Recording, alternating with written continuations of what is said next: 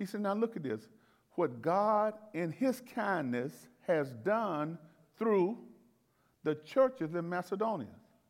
But he said it was God's kindness, but God worked his kindness through people. Y'all get that? God worked his kindness in the earth through people. So therefore, if you don't have an attitude or heart for kindness, it ain't going to get done. Ain't you going to come down and be kind to folk? You got to do it. And God is working that through you. And so here he's trying to encourage them.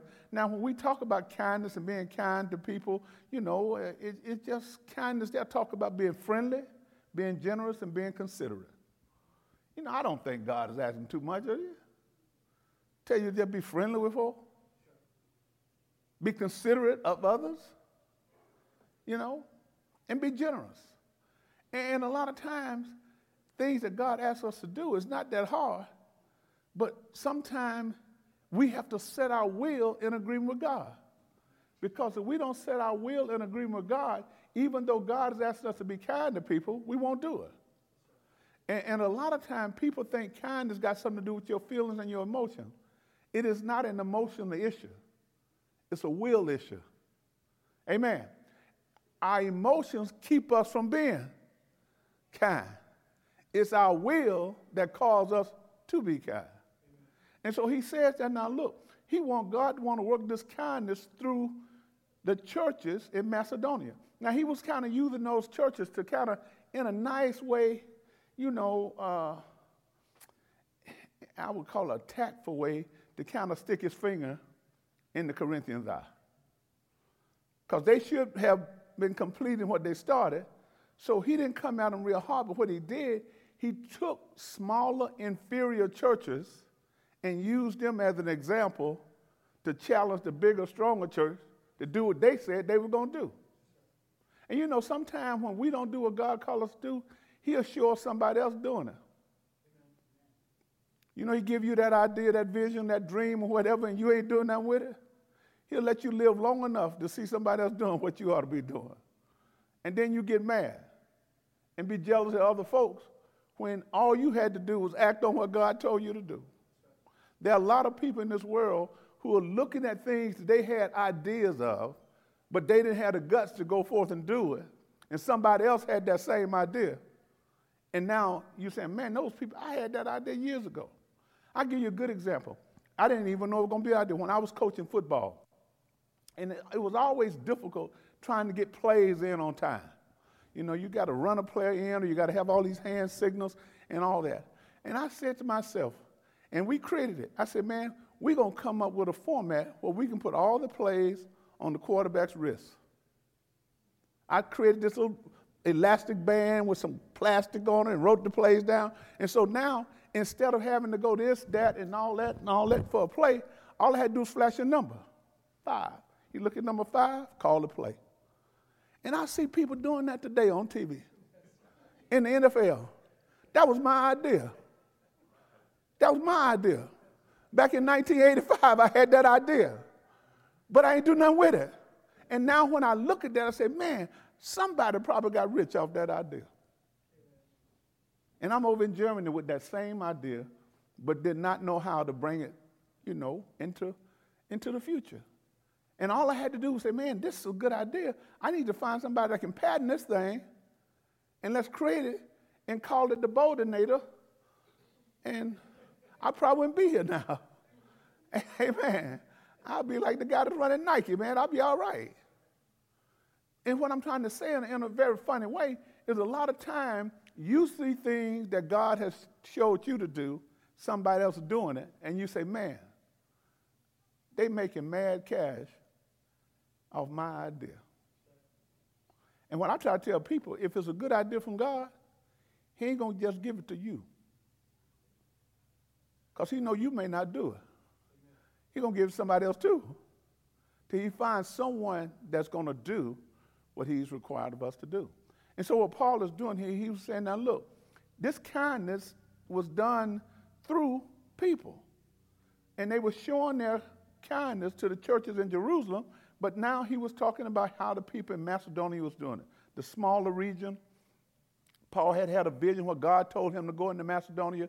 They were poor over there. So look, he makes it clear. Verse 2, he says, now look, they are being tested by many troubles. You know, you've been following Paul. Everywhere he went and preached, trouble started. So when he went to preach over there, these people believed, and because they believed, trouble started. And in your life, every now and then, when you want to make changes for the good, sometimes trouble just starts. You know, people don't want to see you make changes that's going to benefit and be a blessing to your life, especially if you're pulling away from someone else who's doing something that you used to do. And so he was saying here, because he was carrying this gospel, trouble started everywhere he went. He said they was in the midst of trouble, and they are very poor. They ain't just poor. He said they're poor. But glory, he go out the way to let us know that they are very poor. Now, some people think you're just too poor to give. But there's always somebody that's probably worse off than you. And if you got a sandwich, you don't need to eat the whole sandwich. You want to bless somebody with the other half. Faith will say, okay, if God blessed me with this sandwich, if I share it with somebody else, God knows I got to eat again. I'm not going to act like the same God that provided this sandwich can't get me another one if I share it. I'm believing if I share it, he's going to make sure I'm blessed. I can have more than what I share. But you got to believe that by faith. You got to believe that God can meet your needs. And when you understand that, then you won't have a problem being generous with other people when you see people in a worse state than you are. A lot of times people that are, you know, in order to be generous, you got to know how to open your hand. Because some people, when the Lord bless you, you squeeze your hand, and you don't know how to open it up to share with nobody. Because it becomes yours, and you don't realize what the source of it is, because we forget that everything that we got belongs to God. I mean, that's what the Bible says. And so because we believe that the earth is the Lord and the fullness thereof, and everything belongs to him, if he is my resource, and he is the source of all what I belong, then all I got to do is know how to deal with him in order to make sure that he supply my every need. And I got to trust him for that. But see, sometimes you got that mentality that you're going to keep your fist closed. It's like the kid who put his hand in the candy jar. And if he had just took one jelly bean at a time, he could have got them all. But he wanted to get a fistful, and he couldn't get his hand out the jar because he wouldn't open up his hand. And see, sometimes you got to see yourself as a conduit that God want to use to channel things through you, not a reservoir where you're going to let it stop and all it's going to do is pile up on you. Oh, I know it's going to get quiet there.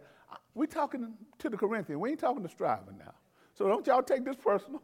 just say he's talking to the Corinthians. Amen. Because y'all get mighty quiet right here because we're talking about generous, being kind and considerate and generous toward others. Because we believe that whatever you do for one, the Lord would do for you. This law of reciprocity, whatever goes out will come back to you. And so now look, he says this. They are being tested by many troubles. Some of us ain't got that many troubles in our lives right now. Some of us don't have financial trouble. Now, some of y'all may have financial troubles. I mean, you living from check to check. You got more money left than you got money. Then you need some counseling. Amen.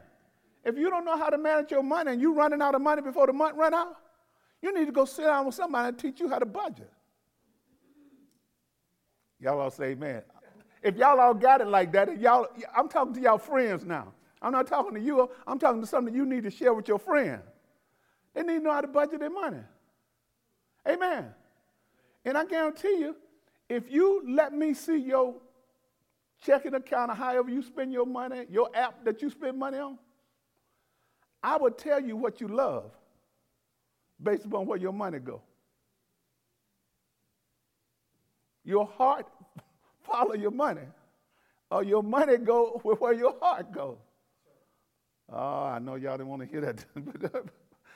So what I'm trying to tell you is that as a believer, God's people should not be in financial trouble. Amen. Now, we done all been there. I was young in the military when I first got saved. I didn't know nothing about budgeting. I didn't know about, how to save money, my granddad had taught me to save, but I didn't know how to save and stop spending at the same time. And so therefore, you had a tendency to just buy more than you need just because you had it. You could do it. And so what helped me was when I started going to church and started learning about tithing, because I didn't start off tithing, I was tight. I just couldn't, it didn't make no sense to me. You just can't give God 10%, $10 out of 100 and think I can live just as good off the 90. I can live off 98 better than I can. 90, say, God, you're going to get the 2. And just give my testimony. So what happened was I had just made Master Sergeant. I was always saving off every pay rate. I said, okay, I'm going to trust God. I'm going to start tithing. But when I did the math, the numbers hurt me. I couldn't see myself giving away that much money.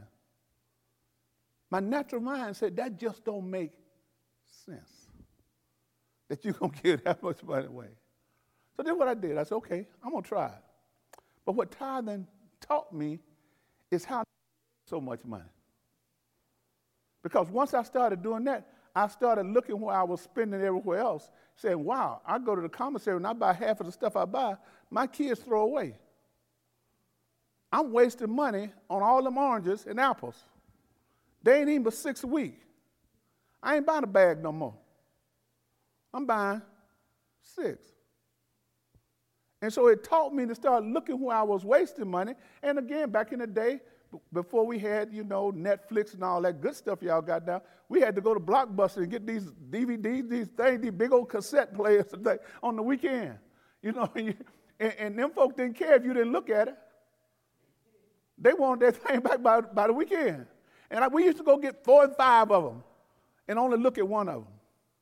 And now I wasted all that money when I say, okay, now guess what? We ain't getting but one at a time. Y'all look at that, we'll go back and get another one.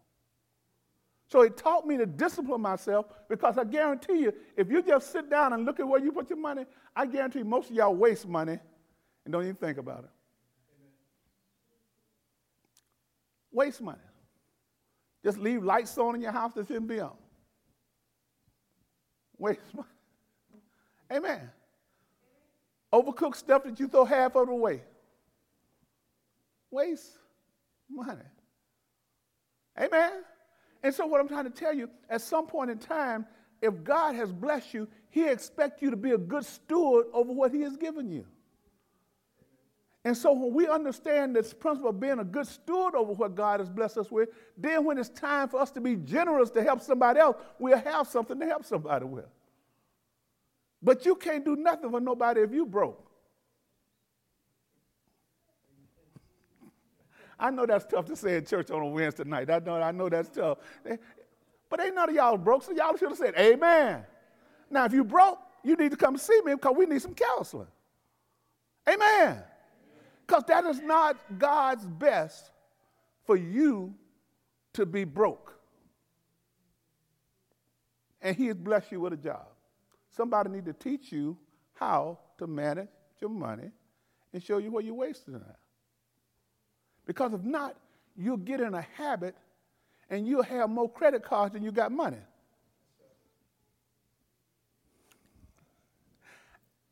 Online, I know it's somebody, ain't nobody in here, but somebody out there online, I guarantee you, if I could just look at your credit cards, I bet you got about 5 or 6 of them maxed out, making $10 a month payments on them, paying 28% interest on $10 a month payment. You don't owe them but $300, but it's going to take you 5 years to pay them off. Something wrong. You just got to stop eating out for about 3 months.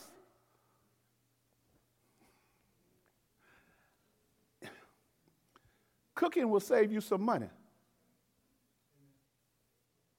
Amen. Man or woman, it's worth it for you to learn how to cook. All right, y'all don't want to hear that. Okay. Y'all are doing all right. But these folk was, Major, what did they say? They were very what? Very poor. But they were also filled with abundance of joy. How can you be poor and have joy? I mean, that don't make no sense. Sound like an oxymoron. Poor, and they got joy. So obviously, money is not supposed to be the source of your. If money becomes the source of your joy, it may become the source of your love also. And the Bible makes it clear, for the love of money, people will do all kinds of stuff. Amen. He didn't say money was evil or bad, but you can't love it. It make a good slave, but a poor master. If money drives you and motivates you to do what you do, then guess what? You're going to always be chasing it. Because you're never going to be satisfied, and you're going to never feel like you got enough. And so what he says here, man, these folks were poor, but they had an abundance of joy, which has overflowed in rich generosity. Poor, their joy has overflowed, and now out of their poverty, they want to help somebody else. And see, sometimes when you think you don't have enough to share, that's the time when you got to trust God.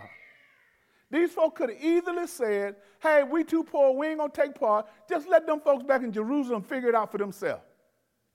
But every now and then, you got to believe that if you trust God, you can understand what the Bible says. It is far better to be able to give than it is to receive.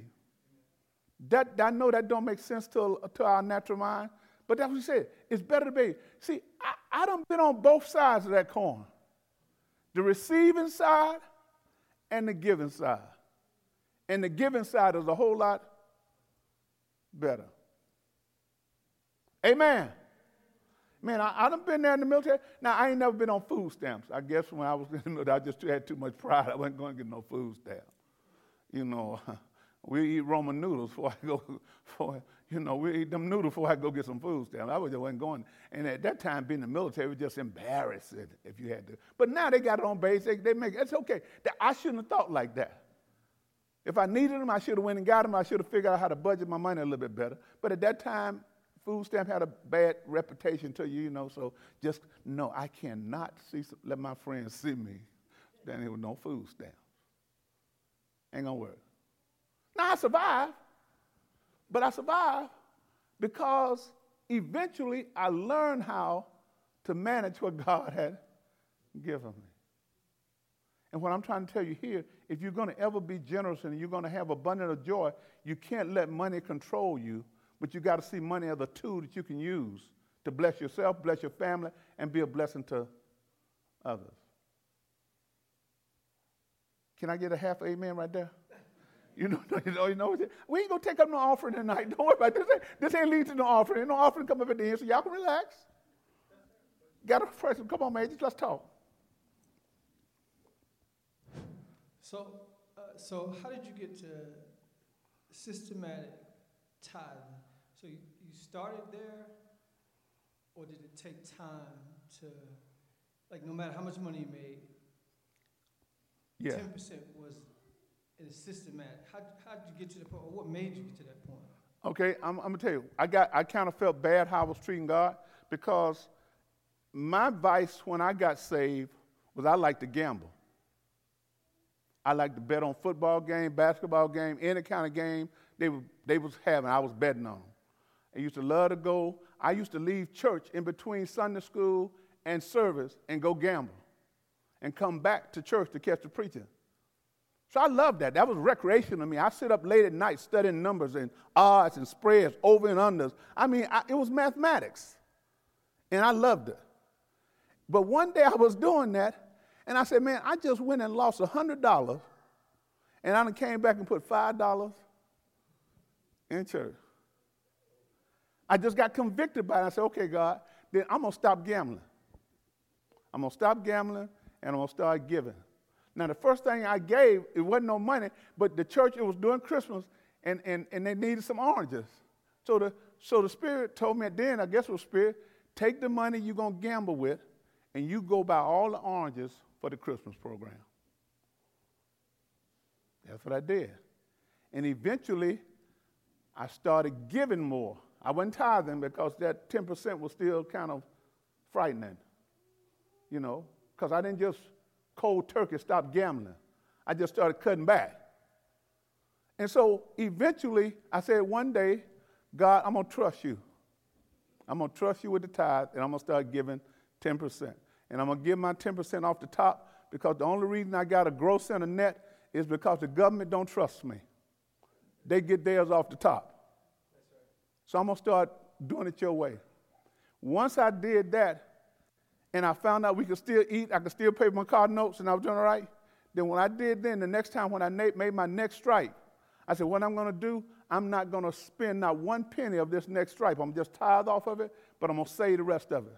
So when I made Master Sergeant, I still lived like I was a tech sergeant. And everything that came in that Master Sergeant raise went in a savings account. And then I started tithing. When I made senior, I started living like a Master Sergeant, and everything I made as a senior went in the savings account. And so then I got the confidence up that now, when I made senior, I had the faith now to increase that 10% to what a senior Master Sergeant made. Then when I made chief, it was automatic. I was going to give it. And so tithing is the last frontier for folk because it's hard to get your money out you unless you spend it on you. Y'all might well say, man, come on now. Come on. You know, y'all keep saying, God is invisible. He ain't getting it, they getting it. Okay, I feel you. I know where you're coming from. I was there. But that don't negate the fact that God expects us to give to support the kingdom.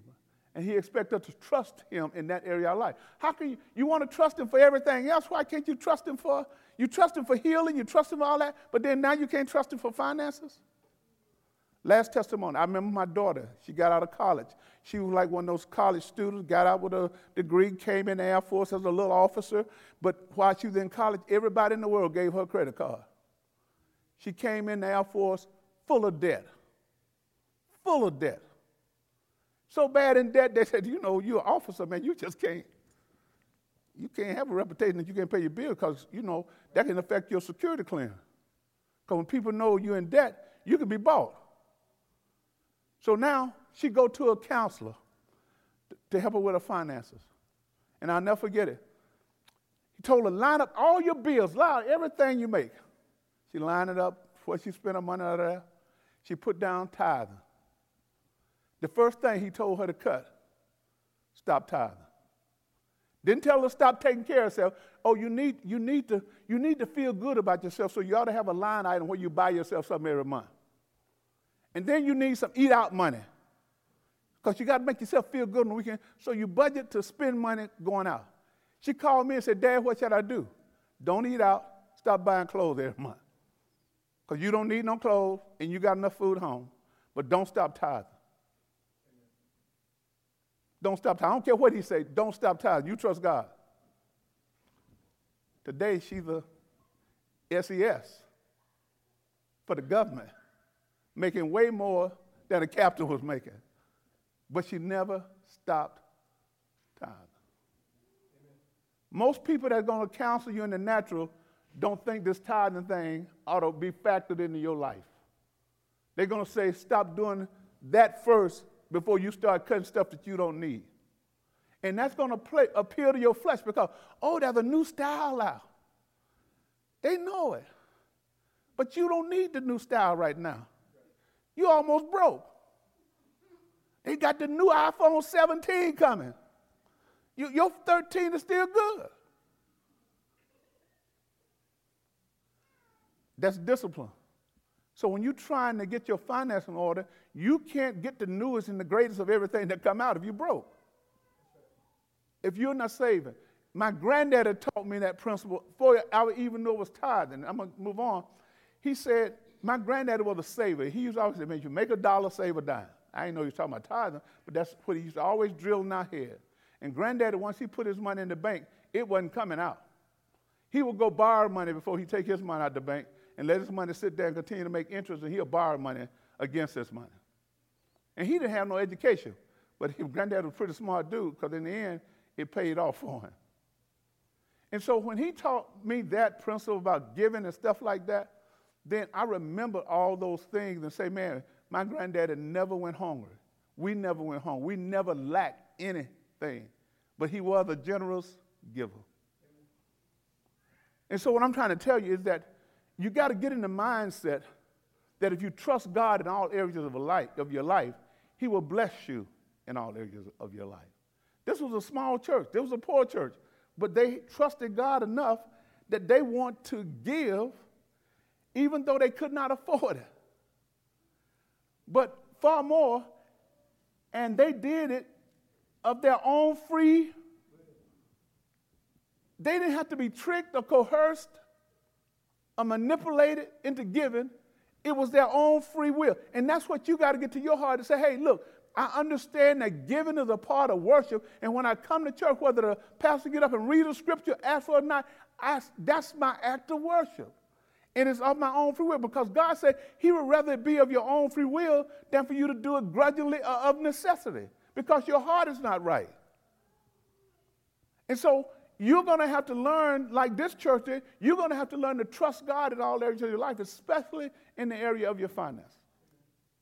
And I hope I kind of answered your question with a lot of words that made you talk about my story and how I got there. My daughter, I always share her testimony because you can do this without robbing God. And she did it. And so she's doing all right now. So this church did it of their own free will. Look here. They begged us again and again for the privilege of sharing in the gift for the believers in Jerusalem. Man, they saw it as a privilege. Now, let's talk about that. How do you see giving as a privilege? In your own mind, he said, look, these folks were poor, but because they was able to give, they saw it as a privilege to be able to give to the little church over in Jerusalem, even though we are not much bigger than they are, but we see this as a. I guarantee you most folks that come to church don't see giving as a. Say the word. Y'all say it with me. Say it. Can y'all get it out? Come on, let's have a little drill. Can you say privilege? Privilege. We want to be privileged in everything else. Rights and privileges. Be privileged when it comes to. Oh, Lord, have mercy. Let me move on. I'm going to just read on. He ain't talking to y'all. He's talking to the Corinthians. Amen. So y'all have some fun with me here, because I know anytime you talk about money in the church, people start squirming, and then see, they get squirming.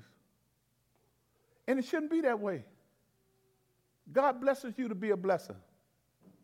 Amen. Now, he's not calling you to be a fool and let people take advantage of you, but this is how you got to look at that, because I know sometimes you can't control what people do with the gift once you give it to them. Your heart got to be right when you give it, so if they go out and waste it, you got to still feel like, hey, I did what God wanted me to do. But if you're giving it with the wrong motivation, and then they go and use it for something other than what they told you, now you're going to be mad at the person. So your thing is to say, if God told me to give this homeless guy $5 on the way home, and he got, I need to eat on his sign, and the Spirit tell me just stop and give him $5, and I see him going in the store coming out with a 40, now I'm sitting there, I should have kept my $5. No. Once I gave it the gift, it was his. He could do whatever he wanted with it. And so therefore, that's what we got to understand. Some of y'all don't waste your mama's and daddy's money. They gave it to you, and you decide you're just going to do whatever you want with it. That's right. Amen? Not all of you. I just said some, right? Okay, so he's saying, now look, they saw it as a privilege to share in the gift for the believers in Jerusalem. Look at this. Verse 5. They even did more than we hoped for. For their first action was to give themselves to the Lord. In other words, they saw themselves as the offering to the Lord. And to us just as God wanted them to do it. So when it comes to doing something that God wants us to do, you got to look at it as I'm making this sacrifice because God has called me to make the sacrifice. And so now, first of all, I got to realize that I don't belong to myself anymore. So once I give myself to the Lord, then now I see myself as a vessel that God want to use. And let's get off the money piece for now. But some of you got the same thing. You're blessed with gifts and talents that God done bless you with. That you can do things that come easy to you where other people got to struggle and work hard at it, and it just comes natural to you. That's a gifting that God has blessed you with. And he is not blessing you with that gift for you to just hold on to it just for you. You have been given those gifts and talents so that you can use them to bless somebody else with. Whatever that gift or that talent is. And so what we got to see is that when we see ourselves as belonging to God, then everything that God wanted to do in the earth, he wanted to do it through you. Amen. You're supposed to be a vessel of honor in his hand that he can use to accomplish what he wants to in the earth. So now look at this. Say they did more than we expected because they gave themselves. Now look at this, verse 6, he says, so we urge Titus, who encouraged your giving in the first place. Talk to the Corinthians now. Titus had went there and he encouraged them to start giving. To return to you and encourage you to finish this ministry of, so giving of the ministry. He said, now, y'all started this. Y'all done stopped and got slack. Now I'm sending Titus back because he was there when y'all started it. And see, sometimes I said earlier is that many of you know people who are starters, but they're not finishers. Start something, don't finish it. Start fixing this, don't finish it. Start going to do this, don't finish it. You know people, some of your supervisors in the Air Force, you got little young troops, start something. And don't nothing frustrate you more than a person who is not a finisher. Oh, Lord, it got quiet. I'm saying y'all got truth. None of y'all, all y'all, I'm giving y'all the benefit of the doubt. By virtue of the fact that you're here on a Wednesday night where you could be doing something else, I'm going to believe you got some finishing grace on you. Amen? So y'all agree with me and say, amen. We're just talking about y'all friends who are not here. And when you go to work tomorrow, you can say, you know, I got a wonderful lesson in Bible study. I'm supposed to show you how to be a finisher. Because you got untapped potential. You can do some great things, but you just need to be taught and encouraged to finish what you. Those of you in the military, I'm telling you, people who supervise you and over you, they pay attention to how you finish, not how you start. And if you're a finisher, the gifts and the rewards you're looking for, it'll come to you. It'll come to you. But if you ain't a finisher, you can't get mad. What they give now on EPR, they give what, 3 still? 3 through 5, 1 through 5? That's the system that still they use, the 1 through 5? 5 being the best one? Yeah. You know, you sitting there with a 3. You ain't no finisher. You ain't got nothing to get mad. Just look at you, ain't a finisher. Now, I know they may put quotas on you now. You can't get away with so many 5. But look here. You shouldn't be average. Something on the inside of you ought to cause you to want to be more than just average. In any aspect, in anything you do. Man, nothing frustrates me more when I'm dealing with my grandkids, even my kids, when they start something and don't finish it. And sometimes you have to encourage them. If you're going to start it, finish it. Finish it. So he was pleased that these people finished in the younger church, the little church, but now he had to go back and encourage them to finish what you started. Finish this ministry of giving. Now look at this.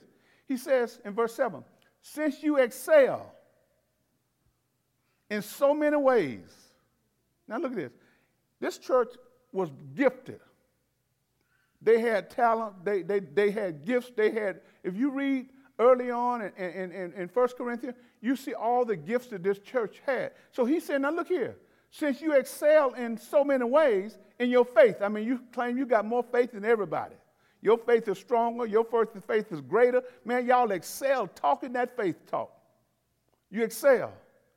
You excel in your gifted speakers. In other words, you got orators there. They know how to lay out this word. They know how to present it. They know how to talk it. They know how to do all the things. They can pontificate with the best of them. You got gifted speakers there.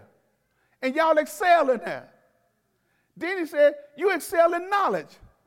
Man, y'all know more. Man, y'all smart people. Y'all got knowledge. You even excel in your major. He said enthusiasm. We always talk about the here striving. That's one of our main words, enthusiasm. If we don't excel in nothing else here, we ought to excel in. Because we're humble before the Lord, obedience to the Lord, mature in the Lord, and in. We ought to excel in that. He says, even you excel in your love for us. Man, y'all excel in your love for us. But then he says, I want you to excel also in the gracious act of speak in tongue, lay hand on the sick, do it all, but you're stingy.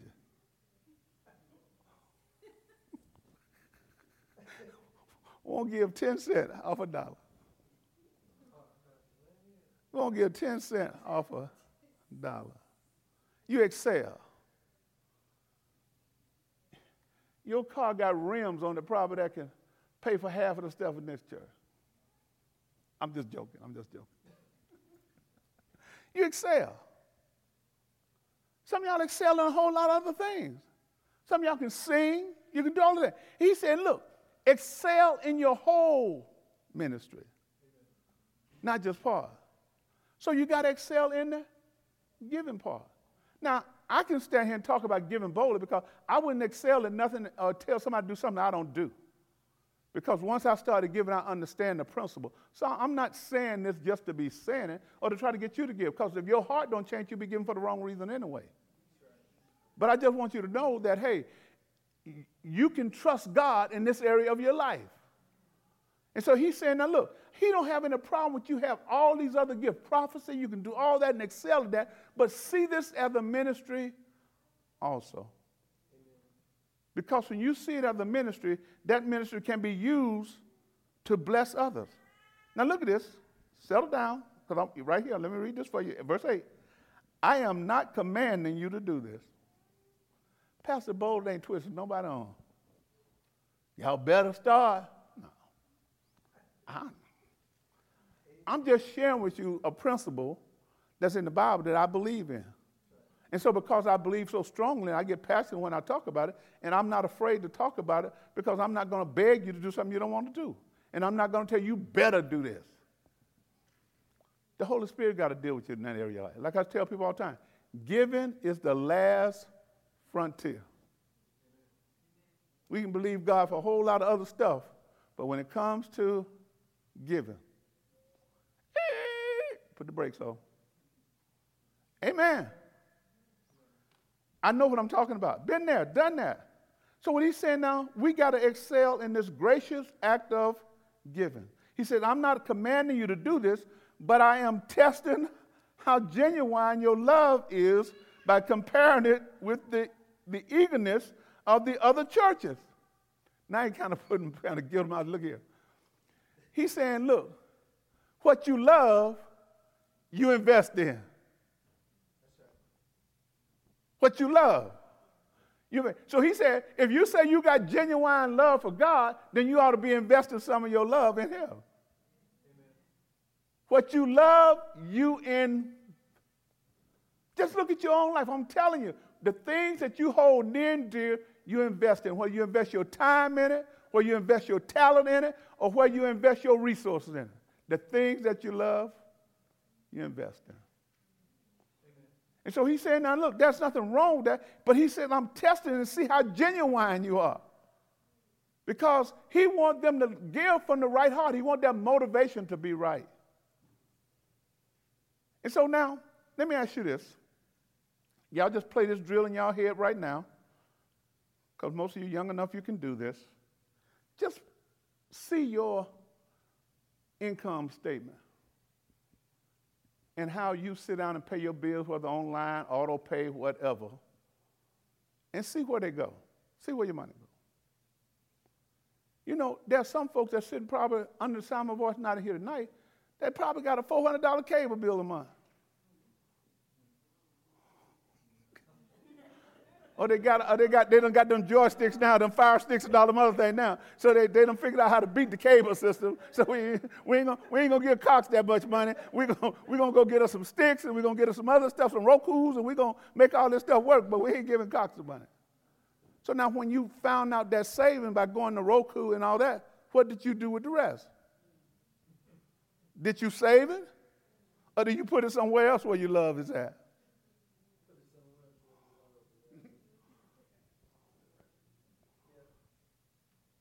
Brother Mike? Yeah, I remember a few years ago, Pastor, you probably could remember what time. You preached a sermon, and you was talking to the church about those who have never tithed. That if God do meet your need, you give your tithes, and God did not meet your need, then the church is going to return the tithes. You made that demand to the church. But we never found out whether there was anybody who really didn't get their needs met or anything of that nature. So we don't know how that came out. Yeah, okay, I remember that. So we was teaching a lesson, that was several years ago, on tithing, and I challenged our church. I said, you would never find a church in America that's willing to give you your money back after you gave it to them. That just don't happen. So I said, I tell you what, I want you for 1 month to just trust God with your tithe. Whatever that is, that 10%, whatever it is, you trust him with it. And if at the end of the month you can't pay your bills, we'll give your tithes back to you so you can pay your bill. Now, whether or not people trust or not, I don't know, but nobody came and got the money back. And so I'm believing that there were some people who started to trust God a little bit more. Now, maybe they was afraid that I done gave it, now I am scared to go get it. I wish I could have get about 20 of it back, but then nobody came and got it back. They could have thought about it. But we was willing to do that because that's just how much I believe and I trust God when it comes to finances. And so what you got to see, at some point in time, you got to trust God in those areas of your life, and you got to do it with eagerness. You got to do it with some enthusiasm. You got to be excited about, when you got something to give, you ought to be shouting. Because you're in a better position for somebody out there who don't have nothing. Oh, Lord have mercy. Help me right here. Let me move on because I got to finish this. He said, now look at it. He says, in verse 9, he says, you know the generous grace of our Lord. So he used Jesus as an example for us, how Jesus gave all of himself, of our Lord Jesus Christ.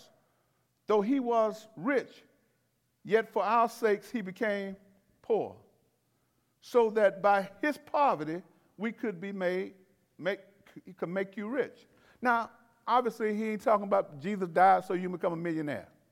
But he was talking about rich in the things of God. Jesus had everything in heaven. He came down and divested himself of all the glory and all the stuff he had to put on flesh just like us. Becoming poor just like us. But by us accepting him, in return, we get a rich inheritance that we wouldn't have without him. And so the thing you got to see here is that the things that you don't see is more important to you than the things that you do see. Because everything that you can see, feel, touch, and all that, when you leave here, it can't go with you. So I tell people, don't hoard it up unless you got some kids you're going to give it to, you're going to share it with somebody, because the minute you take your last breath, if you don't have a plan what you're going to do with it, it ain't going with you. Amen. And so when you understand that, then you say, okay, then now what God blessed me with, Fred, is a tool. I'm supposed to use it while I'm here, and then trust that by using what God has blessed me with, there's an inheritance waiting on me in heaven, because I do believe in heaven. And I do believe in eternal life. And the reason he got to say that like that, because a lot of these Greek philosophers did not believe in anything other than the natural life. So they live for just now because they believe that once they died, that was it. And if that's your mindset, you're going to live like that. You're going to do you right now. You know, live your best life ever right now. Ain't nothing wrong with that. But realizing that whatever you get that's material, you can't take it with you. And the minute you get it, most of it is going to be depreciated the minute you get it. There's certain things, assets that you can have, but most of us, we put our resources in things that the minute we drive off the lot, it loses 20% in value. And some of us don't have the sense enough to say, hey, I don't need a brand new car. If I can get me one 2 years old or younger, a year, I let somebody else pay all the depreciation fees and all that up front, and I get a better deal. But some of us probably, ooh, Joe got a new car, I got to go get me a new car too. Then you walk in there and say, well, you know, what my monthly payment going to be? Oh, yeah, I can make that. Yeah, but you paying 8% interest on it. I ain't knocking you for having a new car if you can afford one. But look here, some of the richest people in the world don't buy new. Don't buy new. Because they understand it's material. It's going to lose value. They put their money in things that appreciate and not things that depreciate. So some of y'all that's right here living in somebody else's apartment, need to be trying to figure out how to buy you a house, townhouse, something that's yours, so that it'll work for you one day. Now, I used to teach this to our young military people years ago. I told them, man, why y'all around here paying somebody else $800, $1,000, $2,000 a month for rent? Go buy you a house. Go buy you a townhouse, something that's yours. And then when you leave here, let that work for you. Several of them did that, and they still got properties here right now. And they was nothing but little airmen that they just believed I can go do this. Instead of paying somebody else that, I'm going to do this. But now people don't want the responsibility of a house, so you go and pay somebody else when you can own that house, and that house will work for you. Amen. But if you don't think like that, you're going to put your money in stuff that as soon as you buy it, it's going to depreciate. Most of the time, unless the market busts, houses hold value. Amen. If you're going to spend $100,000 for a car, you ought to go, before you spend $100,000 on a car, and you ain't got no house, you need to spend $30,000 on a car and buy you a house, buy you some property. I know I ain't making no sense to nobody. I'm just trying to help you right here because I think it's understand. When you can understand that Jesus died so that you can be not only live well here in the earth, but you got an inheritance in heaven, but you got to see some of that here in the earth. Amen. The church should not be full of poor folks.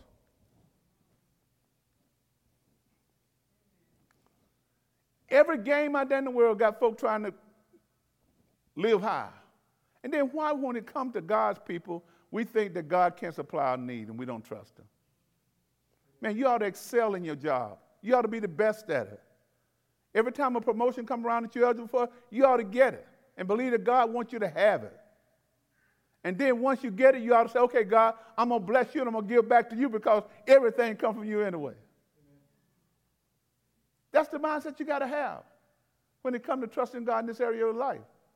And so what he was trying to get them to say is, hey, look, if you trust Jesus, you realize what he did for you. And then look now, in verse 10, he gets to the point.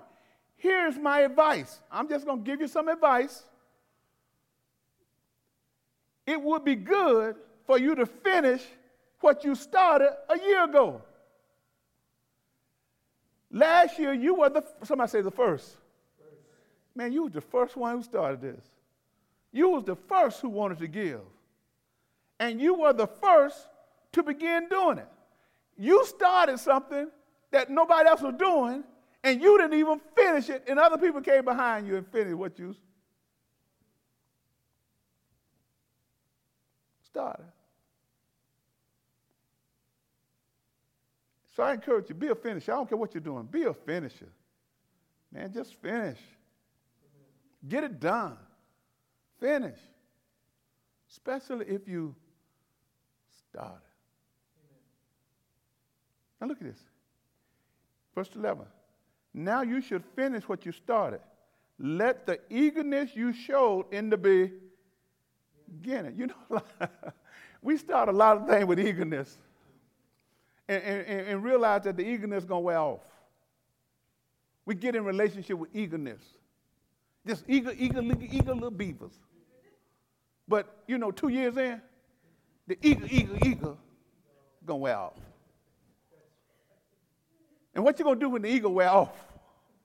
You better have some finishing on the inside of you that say this was more than just a joyride. This was a lifelong commitment.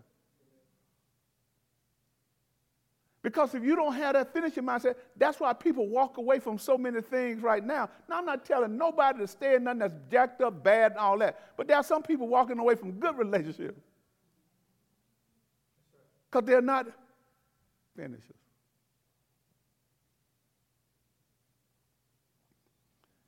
He said, last year you were the first to give. You were the first who wanted to give, and you were the first to begin doing it. Now you should finish what you started. Let the eagerness you showed in the beginning be matched by your giving. Give in proportion to what you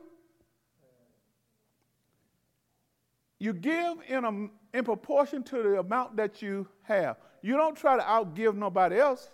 That's why we can say God loves a cheerful giver, because we give according to what he has blessed us with. The reason God's principle of giving the 10% works is because it makes all of us equal in one area when it comes to giving. So whether I make $2,000 a week and give $200, or you make $100 a week and give $10, in God's eye, we're all the same. All the same. So nobody can walk around and boast that I'm the big giver in the church. Well, to much who's given, much is required. So I can't boast because I can give more than somebody else. As long as they're giving what God has blessed them with, then God sees it all the same. But sometimes people think that because God has blessed them to give, that they are better than somebody who's given the 10% off of 1,000 versus 10% off 5,000 a month. And God's math is all the same. I remember when I was a little boy coming to church. Now I look back at that. In my dad's new church, every month they used to print the giving. And they put it up on the wall. And you get a letter in the mail showing you what everybody gives. And I used to always, why in the world are they doing that? And now as I grew older, I knew what they was doing. They were shaming Major. Because Major, he got a decent job, and he see Bolden giving $500, and he ain't give him a $5. Major look at that and say, man, I look bad on paper. Now, that was their way of trying to get people to give when you shouldn't have to do that. You ought to teach people to give, and once they've been taught to give, they ought to trust God with it. So that's why we don't play no games with your money, right? You won't get me sitting here trying to play games with y'all, trick you out to give and get in this line and get it. I don't do that. I'm going to teach you what the Bible say, and then trust the word. Because look here. He says now, he just wanted them to finish, and he wanted them to give in proportion. So when you do it that way, you don't have to compete with other people and think that, they give it. You'll be surprised. Some of the people that drive the best stuff and wear the best stuff are the cheapest folks in the church when it comes to giving. You can't judge this part of the spirit by what you see people wear. No. Nope. There are some people who are living on fixed income, don't get nothing but a Social Security check and a little retirement check. And they give more than some people who got six-figure jobs.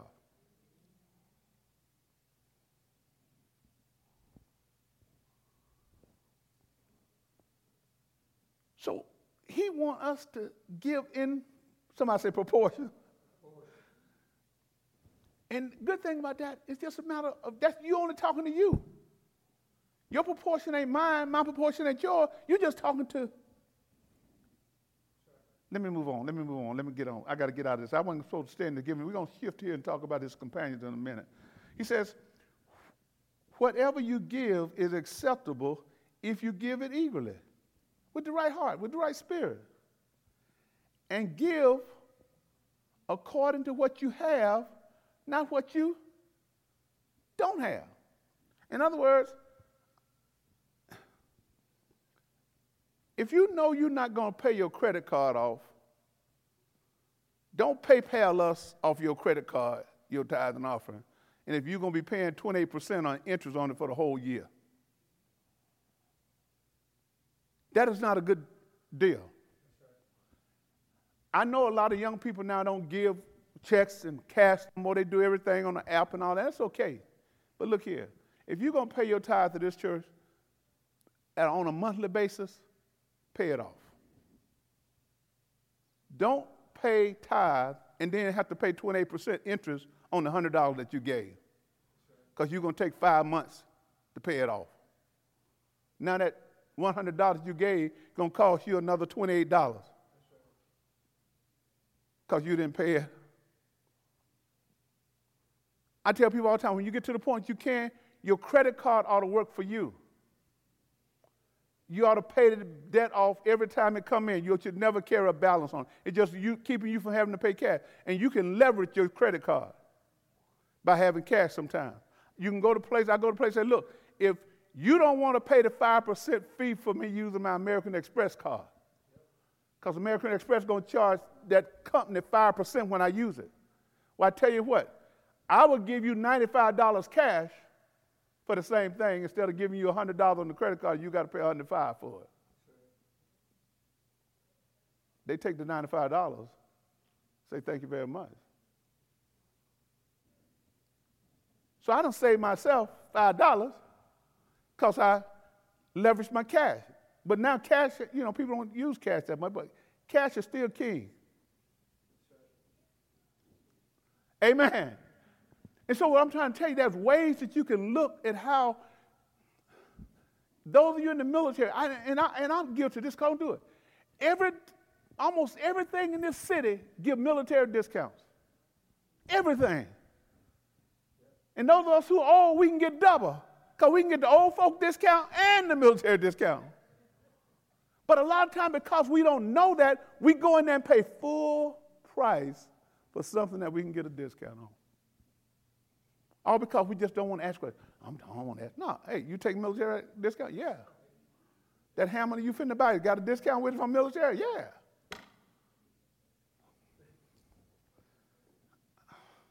This is things that people learn and know, and all those little discounts add up. Amen. Okay, let me read on. We're going to get through this. He says, whatever you give is acceptable if you give it eagerly and give according to what you have and not what you don't have. He said, now look, of course, I don't mean your giving should be like making life easy for others and hard for yourself. In other words, don't let folks take advantage of you when it comes to giving. You're not giving to make life hard for you and easy for somebody else, so you can't look at it like that. I only mean that there should be some equity when you give. That's all he's trying to say. Right now, you have plenty and can help those that are in need. Later, they will have plenty and can share with you when you are in need. In this way, things will be equal. And so Paul's mindset was that everybody may go through some hard time, but if everybody understands that we help each other out, when I hit hard time, you can help me. When you hit hard times, I can help you. That was the mindset that he wanted the church folk to operate in. As the scriptures say, those who gathered a lot had nothing left over, and those who gathered on a little had enough. He's talking about in the Old Testament when the people were in the wilderness and God fed them every day with manna, bread coming down from heaven. And he told them, every day you go out there and you trust me and you get enough for one day, whatever you need. Those who didn't trust God thought they'd get enough for 2 days. And everything that they got over, spoiled. And so what I'm trying to tell you, so sometimes you got to say, okay, I'm going to trust God because I'm not going to be greedy and think that the same God that fed me today, he can't feed me tomorrow. So therefore I hoard up and think that it ain't going to come back around when it will. Like I tell people, there's some good sales out there, but look, this is something that I learned from the Japanese. They don't believe in keeping a lot of inventory on the shelves, their money in inventory. Meaning that if you don't need to go and buy a 24 roll of paper towels and it's going to take you 6 months to use them, and you done tied that money up for 6 months when you could have just got 6 of them and then put that other money somewhere else, they'd rather for you to do that than to be looking at inventory out there on the shelf, because they see everything on your shelf as money that you don't wasted, that you're waiting to use, and you may not do it. We do the same thing with food. That's why we have to throw away stuff, because we let it stay in the freezer too long. We buy too much. When I was overseas, those folks used to buy daily. They went to the market every day, and they got enough to eat for that day. So they didn't have to worry about having stuff that's spoiled and they have to throw it away. Because when they throw it away, they're throwing away money.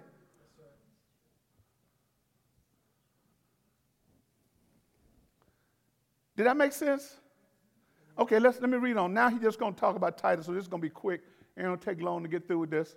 He says now, he's talking about Titus and his companions coming back. He says, now look, in verse 16, but thank God, he has given Titus the same enthusiasm for you that I have.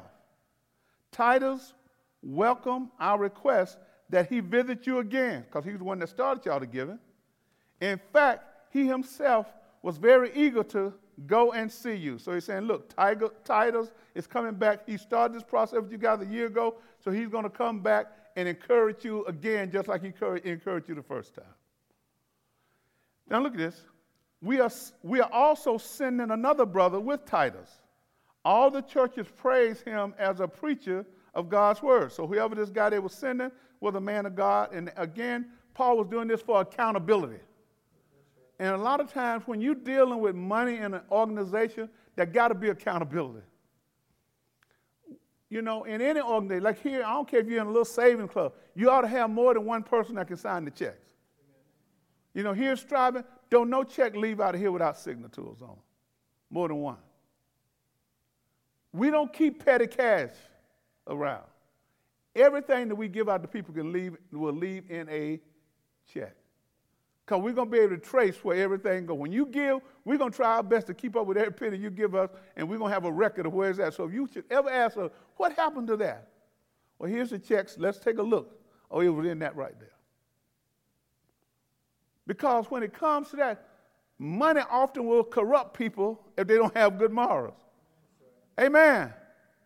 And so therefore, I believe that people got to be held accountable, and as a church, we should be held accountable for what you give, because we say we want to be good stewards over it.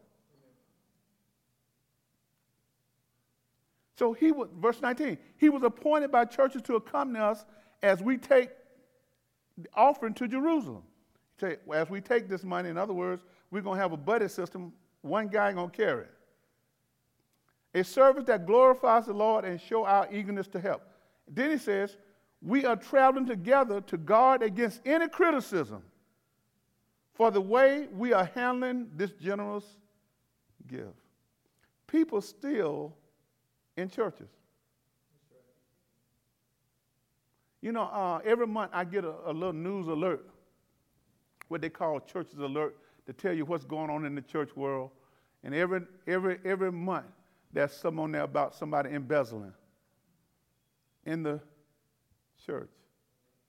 Now, it's designed to tell us about what we should be doing for taxes, how we should be doing this and all that stuff to keep us out of trouble with the IRS. But they also say, hey, look, there's a lot of stealing going on in these churches, and you need to be aware of it.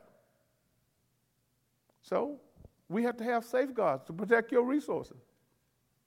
So when we count money around here, 2 or 3 people count it. No one person is going to do that. Now, we love everybody, but in God we trust. But everybody else you got to check out thoroughly. Now, I trust the people who do that for us. I ain't throwing no shade at them like that. But they know we got a 2-man policy. Amen. They've been doing it for years, so I totally trust them. Even if they had to do it by themselves, I trust them. But to make you comfortable, you ought to know that more than one person handle your resources when it comes into the ministry. We don't have little shoe boxes with your tithes and offering now. No, we don't keep it. As soon as y'all give it, it go into a bank somewhere. So it can be accounted for. Now, the reason I laugh is that because when I was in the church, that's how they did it. Deke carried the money home with him after they counted it, and then he may put it in the bank, he may not.